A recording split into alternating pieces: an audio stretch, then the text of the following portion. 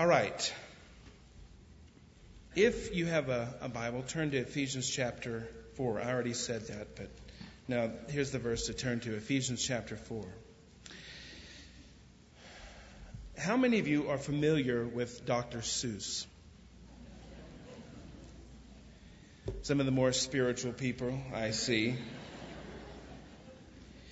You know, one of the most famous books and the most purchased book in history around the time of graduation is a book, and you probably all know it, Oh, the Places You'll Go.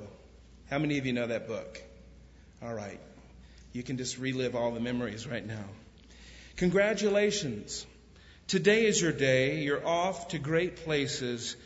You're off and away. And you have brains in your head. You have feet in your shoes. You can steer yourself and direct any way you choose.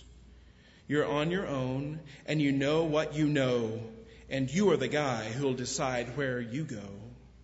And you'll look up and down streets, look them over with care, and some you will say, I choose not to go there.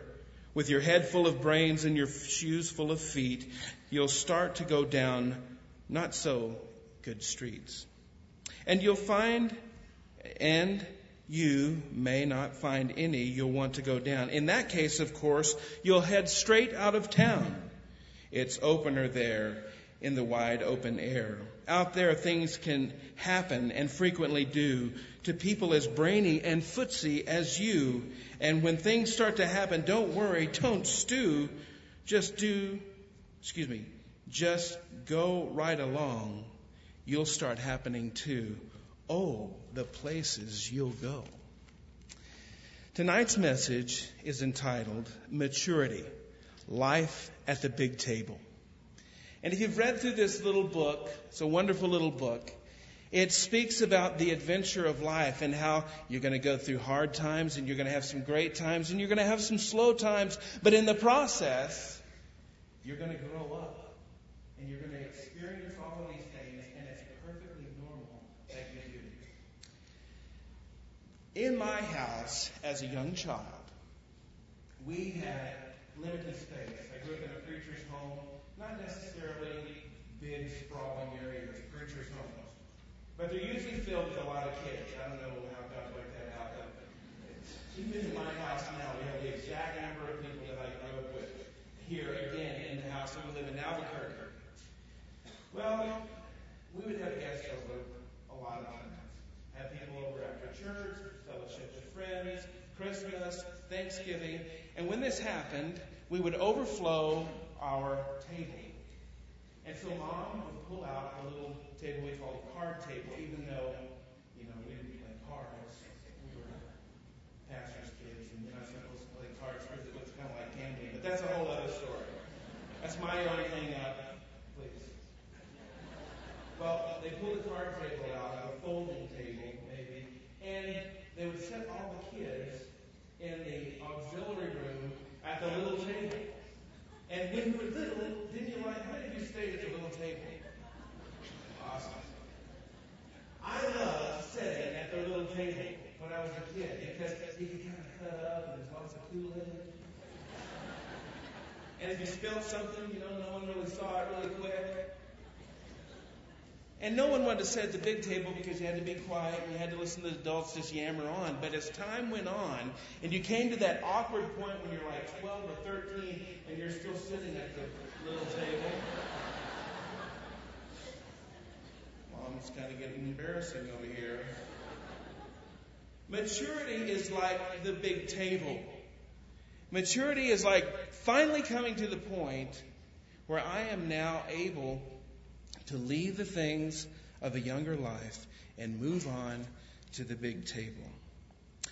Tonight we'll look at maturity, look at 4 facets, and the first facet is maturity, the great need. Let's read together in Ephesians chapter 4, and then we'll pray. Verse 11. And he himself gave some as apostles, some as prophets, some as evangelists, and some as pastors and teachers for the equipping of the saints, for the work of the ministry, for the edifying of the body of Christ, till we all come to the unity of faith and the knowledge of the Son of God, to a perfect man, to the measure of the stature of the fullness of Christ, that we should no longer be children, tossed to and fro and carried about with every wind of doctrine by the trickery of men and cunning craftiness of deceitful plottings, but speaking the truth in love may grow up in all things into him who is the head, Christ. Let's pray. Lord, it is a great privilege to be in your house, to be at the table in your family, where you feed us with your word, where you guide us and inspire us, convict us with your Holy Spirit. And Lord, we thank you that you have called us to a banqueting table, the big table. Lord, these passages of Scripture are full of eternity, full of life, conviction. And Lord, we need your Spirit to help us go through this and to gain insight and knowledge. Knowledge and insight, Lord, that will impact our lives. So, Lord, once again, we call upon your great and heavenly name, and we ask for mercy for our little brains for this 1 hour. In Jesus' name, amen.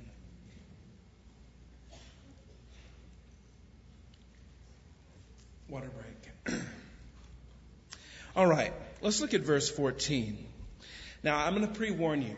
I'm going to move around a lot, and we're going to start at verse 14, and then we'll go back to another verse, and we'll split it all around. But eventually, we're going to cover them all. So those of you who are very linear and like to start at the top and go to the bottom, you may be a little challenged this evening.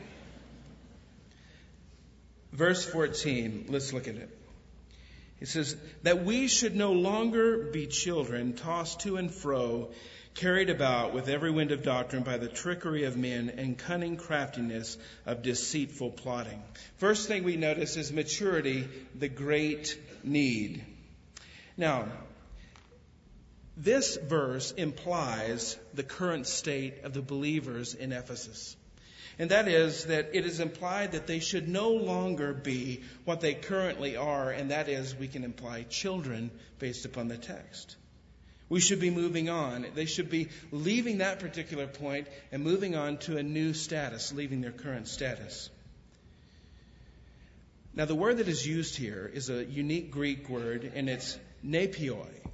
It's an interesting word because it's not just the regular word technion, which is used for children, but it is a word that is used for babies. That we should no longer be babies or babes in the words. Literally, it means an infant, one that is unable to talk. It doesn't say that it's unable to scream, but anyway, it's just one who's unable to talk. Now, figuratively and negatively, he's speaking to us by saying that these are immature adults, children, or inexperienced people. There's a few things that we need to note about children. First of all, children are simple, right? They're very simple. If they're hungry, they cry. If they're mad, they cry.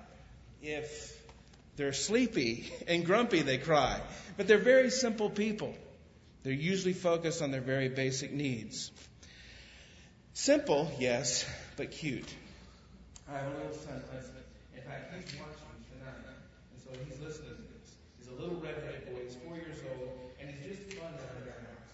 And I love telling stories about him. And because he's my kid, and he paid for his birth and everything, I feel that I have a right to use him as stories. I have intellectual rights in this family. Now, he's cute. And here's the difference between a small child and an adult. He's cute when we look outside the front door, as we did last week, and we bought him a new scooter for his birthday, and he loves to ride it back and forth, but he has a problem, and some of you may relate to this, but he has a problem keeping his pants on. And so, I looked outside, so where's President? I think he went out the front door. And so I looked out the front, and our neighbors were in the front yard, and people were walking their dogs by late in the afternoon.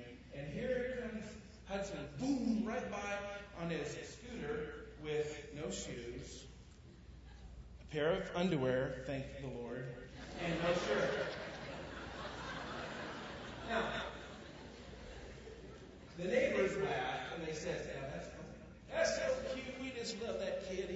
crazy kid. But now imagine the father out front of the house. No shoes, no shirt, pair of underwear, going by on a scooter. It's kind of it kind of repulses you a little bit. It's the kind of thing people turn away from and go, oh, is he going? Cute, not cute. All right? Now, besides being simple and cute, they are vulnerable.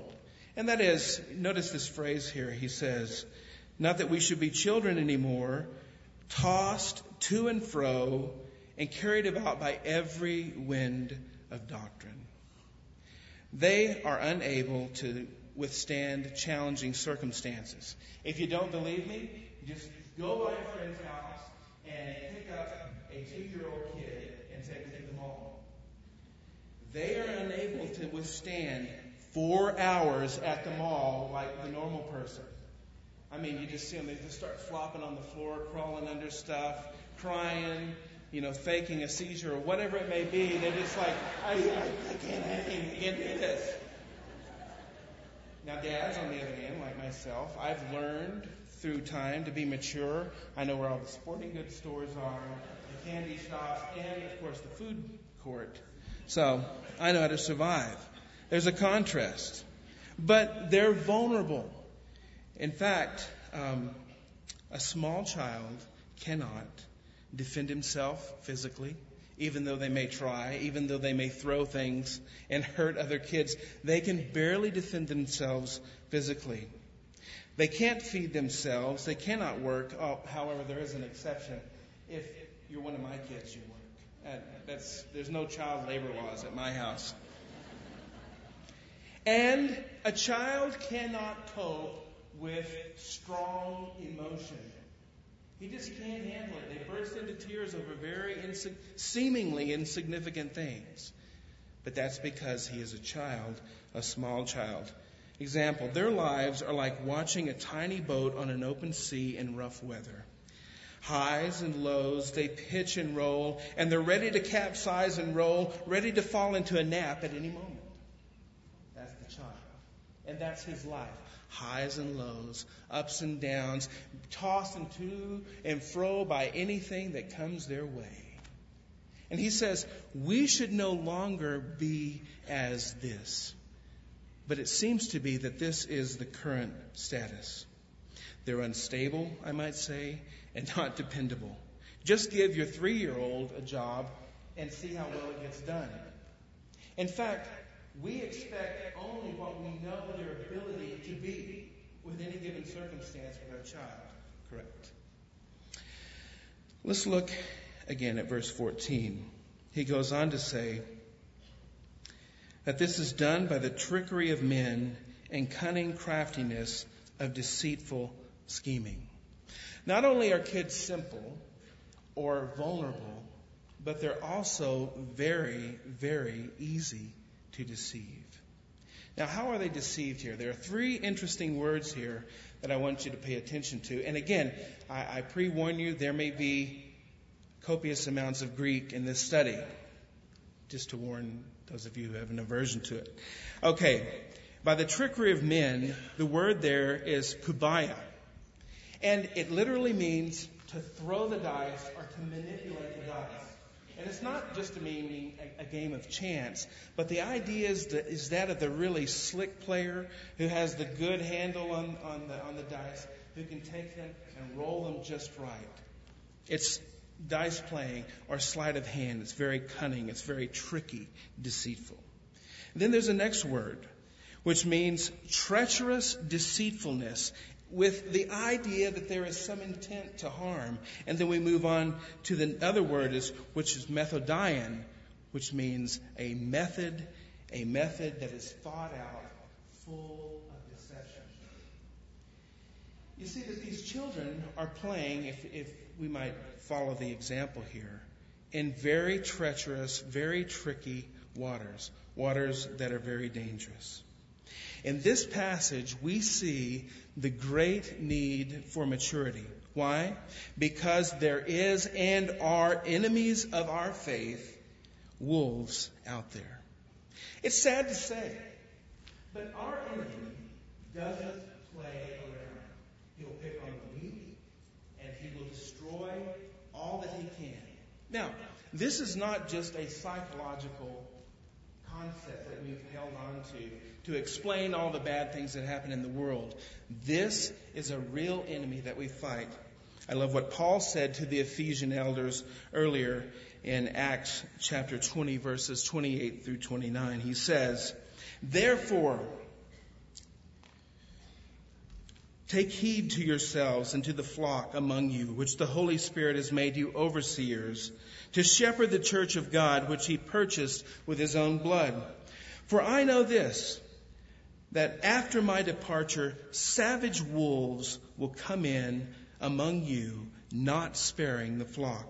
And Peter goes on to say in 1 Peter chapter 5, verse 8, he says, "Be sober, be vigilant, because your adversary the devil walks about like a roaring lion, seeking whom he may devour."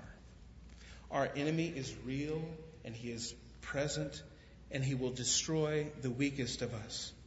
We see our need for maturity because he is ruthless and he does not play fair. He will use the scheming plots of men. He will use false doctrine of false teachers. He will use our own selfish, fleshly desires, and he will use anything possible to deceive us, to sidetrack us, and to move us out of the way. And I'm going to give you a picture of this. You ever watch those Wild Kingdom shows? The Mutual of Omaha, Wild Kingdom, anybody back in the day? And he would always send Van out there to jump on the back of a rhino or something. But as they were always following the travels of the wildebeest, various carnivores would follow the trail of the wildebeest, and they wouldn't pick out the big wildebeest, but they always picked out the little ones, the ones with the calves. And as you watch them devour the calf, you think, that is so gross. This is the example of what we're looking at. And even further, something that we have to deal with on a daily basis here in America is the rash of child abductions in this country. It's a perfect example. I don't know about you, but I cringe every time I read the news and I see that another child has been abducted in front of their house or on their way home from school. And what this means is that there are predators out there who are watching closely, watching their moves, watching where they're going, and at the right opportune moment, they jump in, steal them, and destroy them. This is the idea that he's speaking about here. It's not just a simple little statement that says, well, be careful. There's a lot of weird things out there, and be sure that you don't follow like a ship that's tossed to and fro in the wind. No, there are deceivers out there who are ready and willing to harm the weakest of us. And that is why, my friend, we need maturity. Now, you may think, in our country, we love youth, don't we? Youthfulness. Everybody goes to the gym. Everybody's working on their skin, how they look. When you turn 40 or whatever, you get the cool car. Why? Because you want to look older? No, because you want to look cool and younger. Because all the young folks usually drive the cool cars. That's just the way it goes. I mean, it's basically practical because you can't put 6 kids in a Corvette. And you just don't look cool in a minivan. It's just the way that it goes. But we need maturity. All right. Our second point, maturity. What is it? We'll give it a definition. Look at verse 13. He says, remember, we're starting here at 14. Now we're going back up top. Till we all come to the unity of faith and the knowledge of the Son of God, to a perfect man, to the measure of the stature which belongs to the fullness of Christ. Let's look at this phrase, the perfect man. The Greek phrase here is eis andra teleon. And what that specifically means is it can be translated as perfect, but really it's an old King James word. In fact, it literally means a man of complete maturity, and I think the NASB translates it very well when it says to a mature man. It is the exact opposite of the description of the child in verse 14. The Greek word there, teleos, is used 19 times in the New Testament, and the root expresses an important Greek concept, and that is this: it is the end of a goal. The thought is that of a mature individual has reached the goal of the process of growth as a person. It's not just the idea of being perfect. I remember growing up as a kid, reading the King James Bible. Now, I don't know why they did that to small kids back then, but it was just a harsher climate religiously in America. But I remember reading about these verses that talk about love being perfected and how that you should be perfect even as He is perfect. And you'd read these stages of being a perfect man, and I thought, look, I'm 8 years old. I'm bad as it is. I have no chance of becoming a perfect man if I'm starting out this bad at a young age. But it's a misnomer. It's an archaism. It would be better translated maturity or coming to the point of completeness. The idea is that, when it says that love has been perfected in us, not that we love God, but that He first loved us. The idea is that it starts at one point and it begins to travel, say the love of God, and it hits a person. But when that person loves Him back and it's returned, the completion of that love has come in. The idea is completion, maturity, the growth in the process. Now, this word implies growth and process as a goal. Question to you, parents. What is your goal or desire for your children? I'll bet it has something to do with growing to mature adulthood. People who are able to handle life and to handle life successfully. Isn't that what you care about, parents? I mean, I do. I always tell the kids when they leave the house, okay, comb your hair. You can put just a little bit of gel in right there. Now, when you go up to someone, say hello, stick your hand out, look them right in the eyes and say, how are you doing? Now, sometimes they do it, sometimes they don't. But you're trying to prepare them for a life ahead of them, and there's growth in that process. So based upon this word and the definition of this word, perfect or mature, we can imply that maturity is defined in Scripture, let's pay attention here, is that completion of the growth process whereby we are now able to say that a person has passed from childhood to adulthood. That's the definition. They've gone through the process whereby now we can say they're no longer a child, but now they are an adult. Now, this by no way implies that the growth stops or you stop learning. No. In fact, once you reach adulthood, that's really where you get your schooling, isn't it? The 12 years from grade school through high school is nothing compared to the day that you get the little thing that comes over the side. They turn it over. You head out the door. You throw it up in the air.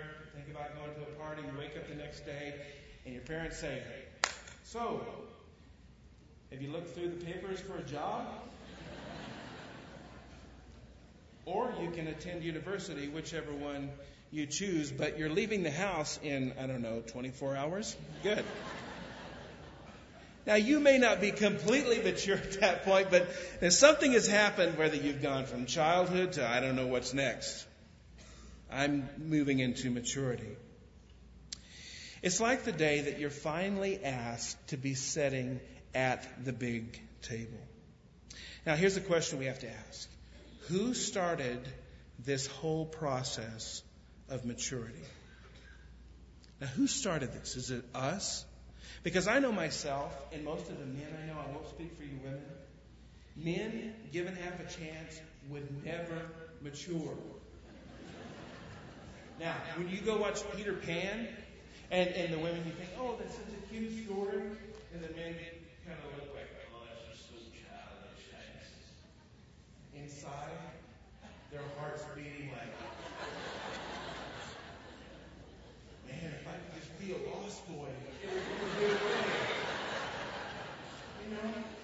I mean, we gay, and staying up all night, and never taking a bath. I mean, that would be awesome. We don't naturally stand up and say, hey, I want to mature. I think it's time. I never did. This process of maturity comes by force from someone else, like your mom or your dad. And in our case, in this passage, it comes from the Lord. Okay, we started at verse 14. We hit verse 13. Now let's go to verse 11. Verse 11 says, and he himself gave some to be apostles, some prophets, some evangelists, and some pastors and teachers, for the equipping of the saints, for the work of the ministry, for the edifying of the body of Christ. Notice that first phrase, he himself, or literally, he gave. He himself gave. The phrase there in Greek is utos edoken. And I know that probably really blessed you, but this is what it means. It's a very important word. It means literally, he gave. But this is very important, and I'll tell you why. Because in Ephesians chapter 4, verse 11 through 15, actually all of verses 11 through 16, in Greek it is one sentence. Now, for English grammar, that makes very bad grammar. I mean, it gives a whole new meaning to run-on sentence. However, it's fantastic Greek. And there is something else you need to know. That in each Greek sentence, there is what we call one, or hopefully, one finite verb. And that it's not an adverb. It has nothing to do with being a noun. It's not a participle. It's not a subjunctive verb which modifies the verb. But it is a baseline finite verb from which everything else in that sentence hangs on it. And this is right at the top, and it says he gave, and the rest of what comes after that in those verses hangs on that passage. It hangs on the thought that he gave all of these things. So what did he give? First of all, he gave, or what or whom? He gave pastors and teachers. Then it begs the next question. Well, why did he do that? Well, good answer. Good question. Here's the answer. For the equipping of the saints. Well, what for? For the work of the ministry. Well, what's that? It's the edifying of the body of Christ. And you could ask another question. For what purpose? And he goes on to say, till we all come to the unity of the faith and connected together here, the knowledge of the Son of God. The idea is that he in this passage has given us a lot of things to help us get to the point that we need to be. He didn't just come along and say, all right, you people here on earth, I'm getting tired of it. I don't know if you know about Judgment Day, but it's not going to be pretty. And so you better straighten up, and you better start doing right, and you better. Well, we would be lost. We're in trouble. Without his intervention, without his unique power and ability to step in and to give to us something that we couldn't have on our own, we're totally lost, ducks in the water. Now, this process of maturity, we need to note this, first of all, begins with him. It is God. Now let's look at the nature or the quality of this maturity. Let's go back to verse 13. He says, till we all come to the unity of faith and the knowledge of the Son of God, to a perfect man, to the measure of the stature of the fullness of Christ. Notice the phrase here, to the measure of stature of the fullness of Christ. That's kind of a unique phrase, but it gives us a lot of hope because it's connected right to the mature man, that word that is used there. Now, 3 words here are noted, and we want to pay close attention, those of you who are taking notes. The phrase here, to the measure, is eis metron.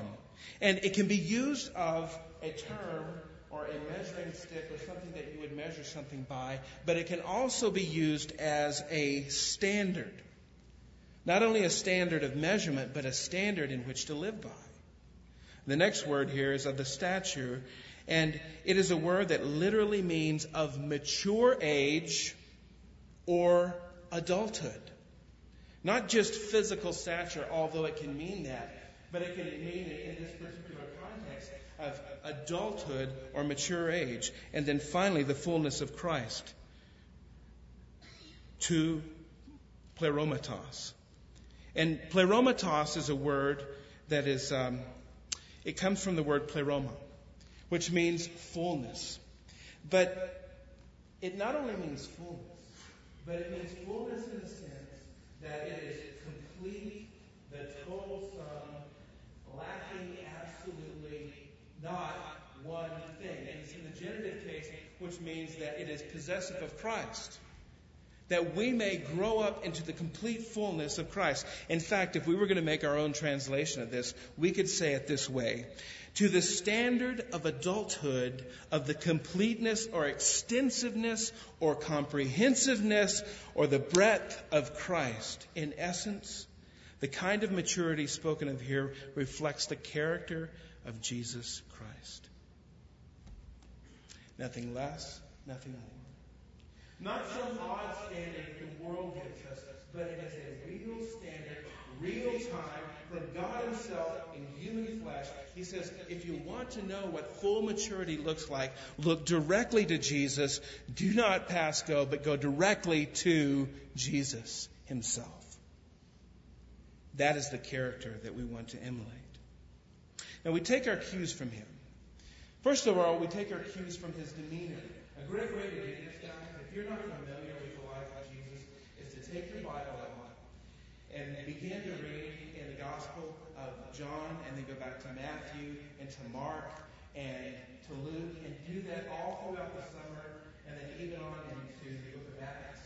And as you read through these chapters, you will find that the image of who Jesus was in His very nature and character, not only the words that He spoke, but His very demeanor, the way that He carried Himself and presented Himself around others, would begin to emerge on the page. His teachings are the fullness of Himself. His miracles, His love, His life, His death, His resurrection. It's all about Jesus.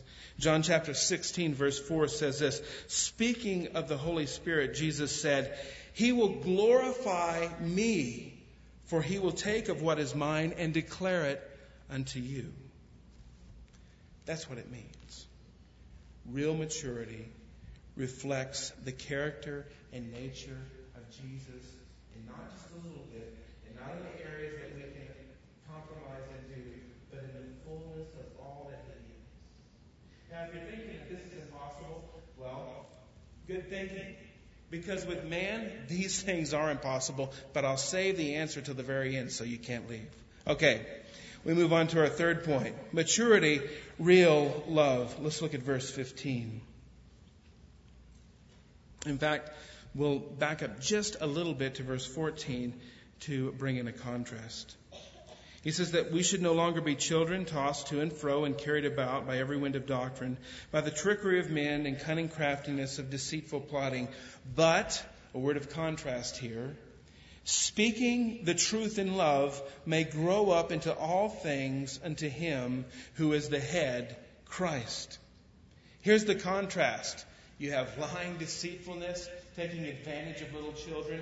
Contrast, speaking the truth in love, growing up to Him who is the head. Now, there's an interesting phrase here. Again, I'm sorry I'm going to bring up the Greek again, but it's a participle. And it's a unique present participle related to aletheia, which is truth, which basically it's hard to translate because here it states that it's speaking the truth, but that really doesn't mean it. It's good Greek, bad English, but what I'm about to tell you, so hold on to your hat. Literally, it means truthing in love. Truthing. How do you truth? I don't know. You just put an ing on it. Truthing. Or doing the truth. Or honoring the truth. Or living by the truth in such a way. But truthing in love. As opposed to deception, here we go. Not only speaking or talking in love, but the idea is living the truth. As a contrast to false teachers, real love and maturity cannot exist apart from the truth. I'm sorry. Jesus said that I am the way, the truth, and the life. And in order for maturity to take hold, there must be an atmosphere of truthing and love present. There should be in our lives, as a mode of operation, constantly seeking after the truth. In fact, we are told about the time of the Antichrist over in Thessalonians, that he sent upon the earth a strong delusion, because the people at that time did not seek after the truth. So they were sent a strong delusion.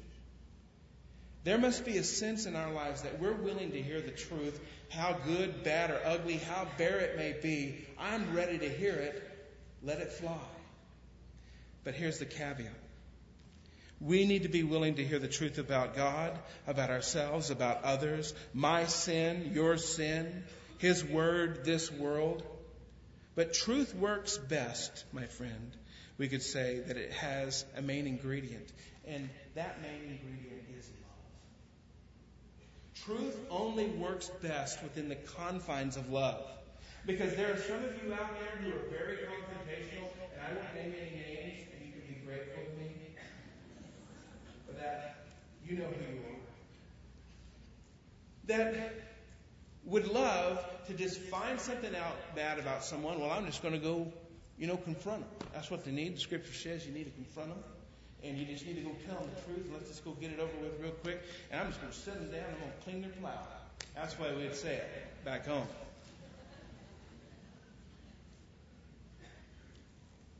But you notice when you do things like that, people have a tendency to completely reject everything that you're saying.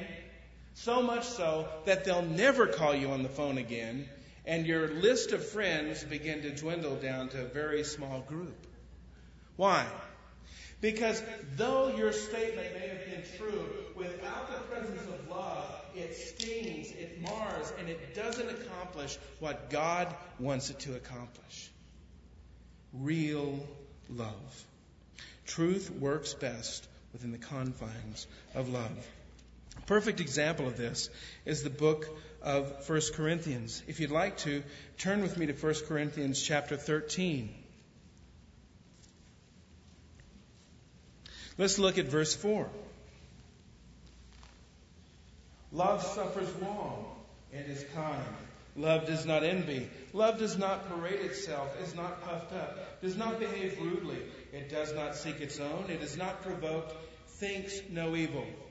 Does not rejoice in iniquity, but rejoices in the truth. Bears all things, believes all things, hopes all things, endures all things. Love never fails. But whether there are prophecies, they will fail. Where there are tongues, they will cease. Whether there is knowledge, it will vanish away. For we know in part and prophesy in part. But when that which is perfect has come, then that which is in part will be done away.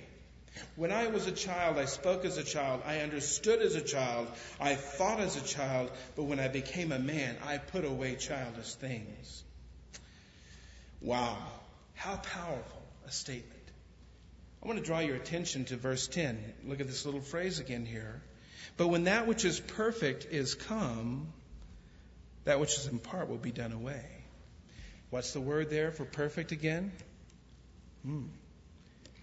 Teknion. Or excuse me, not teknion, teleon, or teleos, which is maturity or completeness. For many years, this passage has been used by two basic camps. One camp to say that this is speaking of the full canon of Scripture, and it's typically used by folks who are uncomfortable with tongues and prophecies and other things like this, and say, when the perfect has come, all of this other stuff will be done away with. Here's the problem with that statement, though. And by the way, I'm stealing this from one of my professors, Dr. Collins, so in case you're listening, you're getting the credit for this. Okay. It, in this passage, speaks nothing of the full canon of Scripture. It doesn't at all. In fact, it's a parenthetical statement, this whole verse 13, right in the middle of chapter 12 and chapter 14, where you have a beautiful description of the gifts of the Spirit in the workings of the Spirit in the body of Christ. But here's the problem.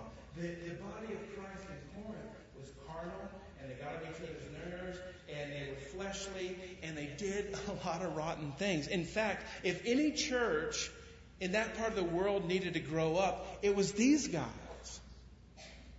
When that maturity has come. Now, the other is used to say, the other interpretation of this passage says that perfect is the return of Jesus Christ. And the problem with that is that the passage here and the passages surrounding it have nothing to do with that. It's better understood saying that when I was a kid, I acted like a kid. But when that which is perfect or maturity comes in, then all of this junk is done away with. And I'm able to see love for what it is, in truth, caring for one another, purely loving, and knowing as I am known. Maturity. Okay, finally, our fourth point, maturity growing up. Let's look in verse 15 back in Ephesians chapter 4. But speaking the truth in love may grow up into all things into Him who is the head, Christ. May grow up into Him. Literally in the Greek it means to grow up. Sorry, that's what it means. And if there's anything that the church in America needs today, it is to grow up. To grow up, people, become what we're supposed to be, to complete the task that was started by the Lord, to become mature. We have a lot of fancies. We have a lot of great resources. We have a lot of conferences to go to. But my friends, all of it becomes worthless. It becomes a sounding brass or sounding cymbal. It becomes worthless if it isn't bathed in love and maturity. Now I'm going to give you a couple of visions of maturity or immaturity, and please forgive me if this offends you. If you happen to be a type of a person who doesn't sleep very well and get the clicker out every once in a while after you've read everything that you can read and can stomach no more, please start clicking through the channels. I have a real problem with it. I think I even have some kind of carpal tunnel syndrome with my thumb. My wife is just, get it. Drive everybody crazy. But I become spastic. And as you're going through, I've never sat and watched this whole thing, but for a brief few moments that I've stopped by, I think that the Jerry Springer Show is the grossest thing I've ever seen anywhere. And it perfectly depicts, amen, it perfectly depicts immaturity. It's like the complete opposite of maturity, love, bearing with one another, caring for one another. All it is hatred, violence, bad language, foul mouths, selfishness. And to boot, it's placed on display. It's like taking advantage of the worst. But you know what, guys? Sometimes my living room with the kids kind of looks like that. Finally, mom or dad comes in and they're like, would you stop doing that? You go to your room, you hit yourself on the way because I don't have time, and then you just go to your room. And you older ones make the younger ones feel guilty about it. And I'll see you in the morning.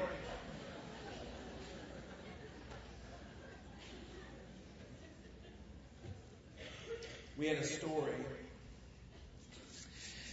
that kind of brings us to focus. I like to make up stories for my kids. And they usually deal with some type of moral issue. Well, there came a point one day when I was getting ready for church on Sunday morning, because we were back in Taos, and we had Maddie and Emily. They were both very young, very cute, but they had these little pacifiers. And they were called Nooks. Parents, do you know any of those? The N-U-K. And so we'd wean them to the point to where we would give them to them at night. And so we called them their 9 Nooks. I know. Please bear with me. It's one of those parents' words. Okay. But one morning we're getting ready for church. They're eating their cereal. The cereal was set in front of them, and they're both sitting at the table like this. And I said, guys, those are only for bed. Give them to me. And they began to resist me. And so that was it. The whole pipes broke. Everything happened. And I grabbed both of them. I took them with me, and I opened up the trash can. I threw them in the trash, and they burst into tears. And I said, that's good enough for you. I'm going to church. Now, needless to say, probably wasn't a very good sermon that morning. Well, Pastor, can we pray for you? You seem to be a little, tense. Well, we got back home, and it was kind of a wintry, snowy day. And so we got up in the bed, and I said, hey, I want to tell you guys a story. And so I invented this story of a kid by the name of Tommy Tannick, who had a problem getting rid of his, the 9-9. And he was a little boy. He always had it in his mouth. But he would never let it go, and he would never let anyone take it from him. Not his mom, not his parents, not the police, not anyone. He would always run off. But here's the thing. Tommy Tannick, though he would hang on to this thing, and his teeth would rot, and the side of his mouth would rot, and his hygiene would go in the toilet, he didn't grow. He didn't grow. Now, he was not to be confused with someone who may have a genetic disposal to not growing very tall. He remained a baby his whole life. But he became kind of a weird baby because he grew a beard. And he became really fast and had kind of adult kind of diapers. And as he remained and he hung on to his night-up, all of his friends would grow up and they started playing basketball and going to school. And eventually one day, one of his friends drove by and they had a car full of kids and they looked over and they saw this really fast, weird kind of bearded guy go by and they said, who's that? Well, I think who is that Tommy Tannick? And the moral of the story is that Tommy Tannick never grows up because he's not willing to let go of something. And for us, my friends, maturity is measured by behavior. Look with me over in Galatians chapter 5, and we'll close soon. Verse 19, we see the example of bad behavior. He says, now the works of the flesh are evident, which are adultery, fornication, uncleanness, lewdness, idolatry, sorcery, hatred, contentions, jealousies, outbursts of wrath, selfish ambition, dissensions, heresies, envying, murders, drunkenness, revelries, and the like, of which I tell you beforehand, just as I've told you in time past, that those who practice such things will not inherit the kingdom of God. This is bad behavior on display. Immaturity. But look at the contrast in verse 22. But the fruit of the Spirit is love, joy, peace, long-suffering, kindness, goodness, faithfulness, gentleness, self-control. Against such there is no law. And in fact, friends, as we read this list of the fruit of the Spirit, we might say the fruit of the Spirit, and then we put an equal sign on maturity. Because you wrap all that up together, and what does it point to? Maturity. God wants us to grow up, and that our fruit may remain, and it may dwell, and that we live lives not full of chaos, fighting, warring against one another, but peaceful, loving lives of encouragement and joy. Could you ask for something better? Absolutely not. Okay, how do we do this? Well, good. I'm glad you asked. It's a good question, and here's a good answer. Look with me at the first verse, or chapter 5, verse 16. This is the how-to. I say then, walk by the Spirit. This is in the imperative voice. It only doesn't mean just walk. It means have your being, your way of life by the Spirit. And you will not fulfill the lust of the flesh. For the flesh is against the Spirit, and the Spirit against the flesh. And these are contrary to one another, so that they do not do the things that you wish. But if you're led by the Spirit, you're not under the law. being led by the Spirit. That's how you do it. Bending your ear to God, listening to God, doing what He says, and obeying Him. It's the only way. There's an old hymn that we used to sing, trust and obey. Trust and obey, for there's no other way to be happy in Jesus but to trust and obey. I'd like to close with just a final few words from Oh, the Places You'll Go. Dr. Seuss goes on to say, but on you will go, though the weather be foul. On you will go, though your enemies prowl. On you will go, through the hacken cracks howl. Onward, up many a frightening creek. Though your arms may get sore, your sneakers may leak, and on you will hike, and I know you will hike far, and face up to your problems, whatever they are. You'll get mixed up, of course, as you already know. You'll get mixed up with many strange birds as you go.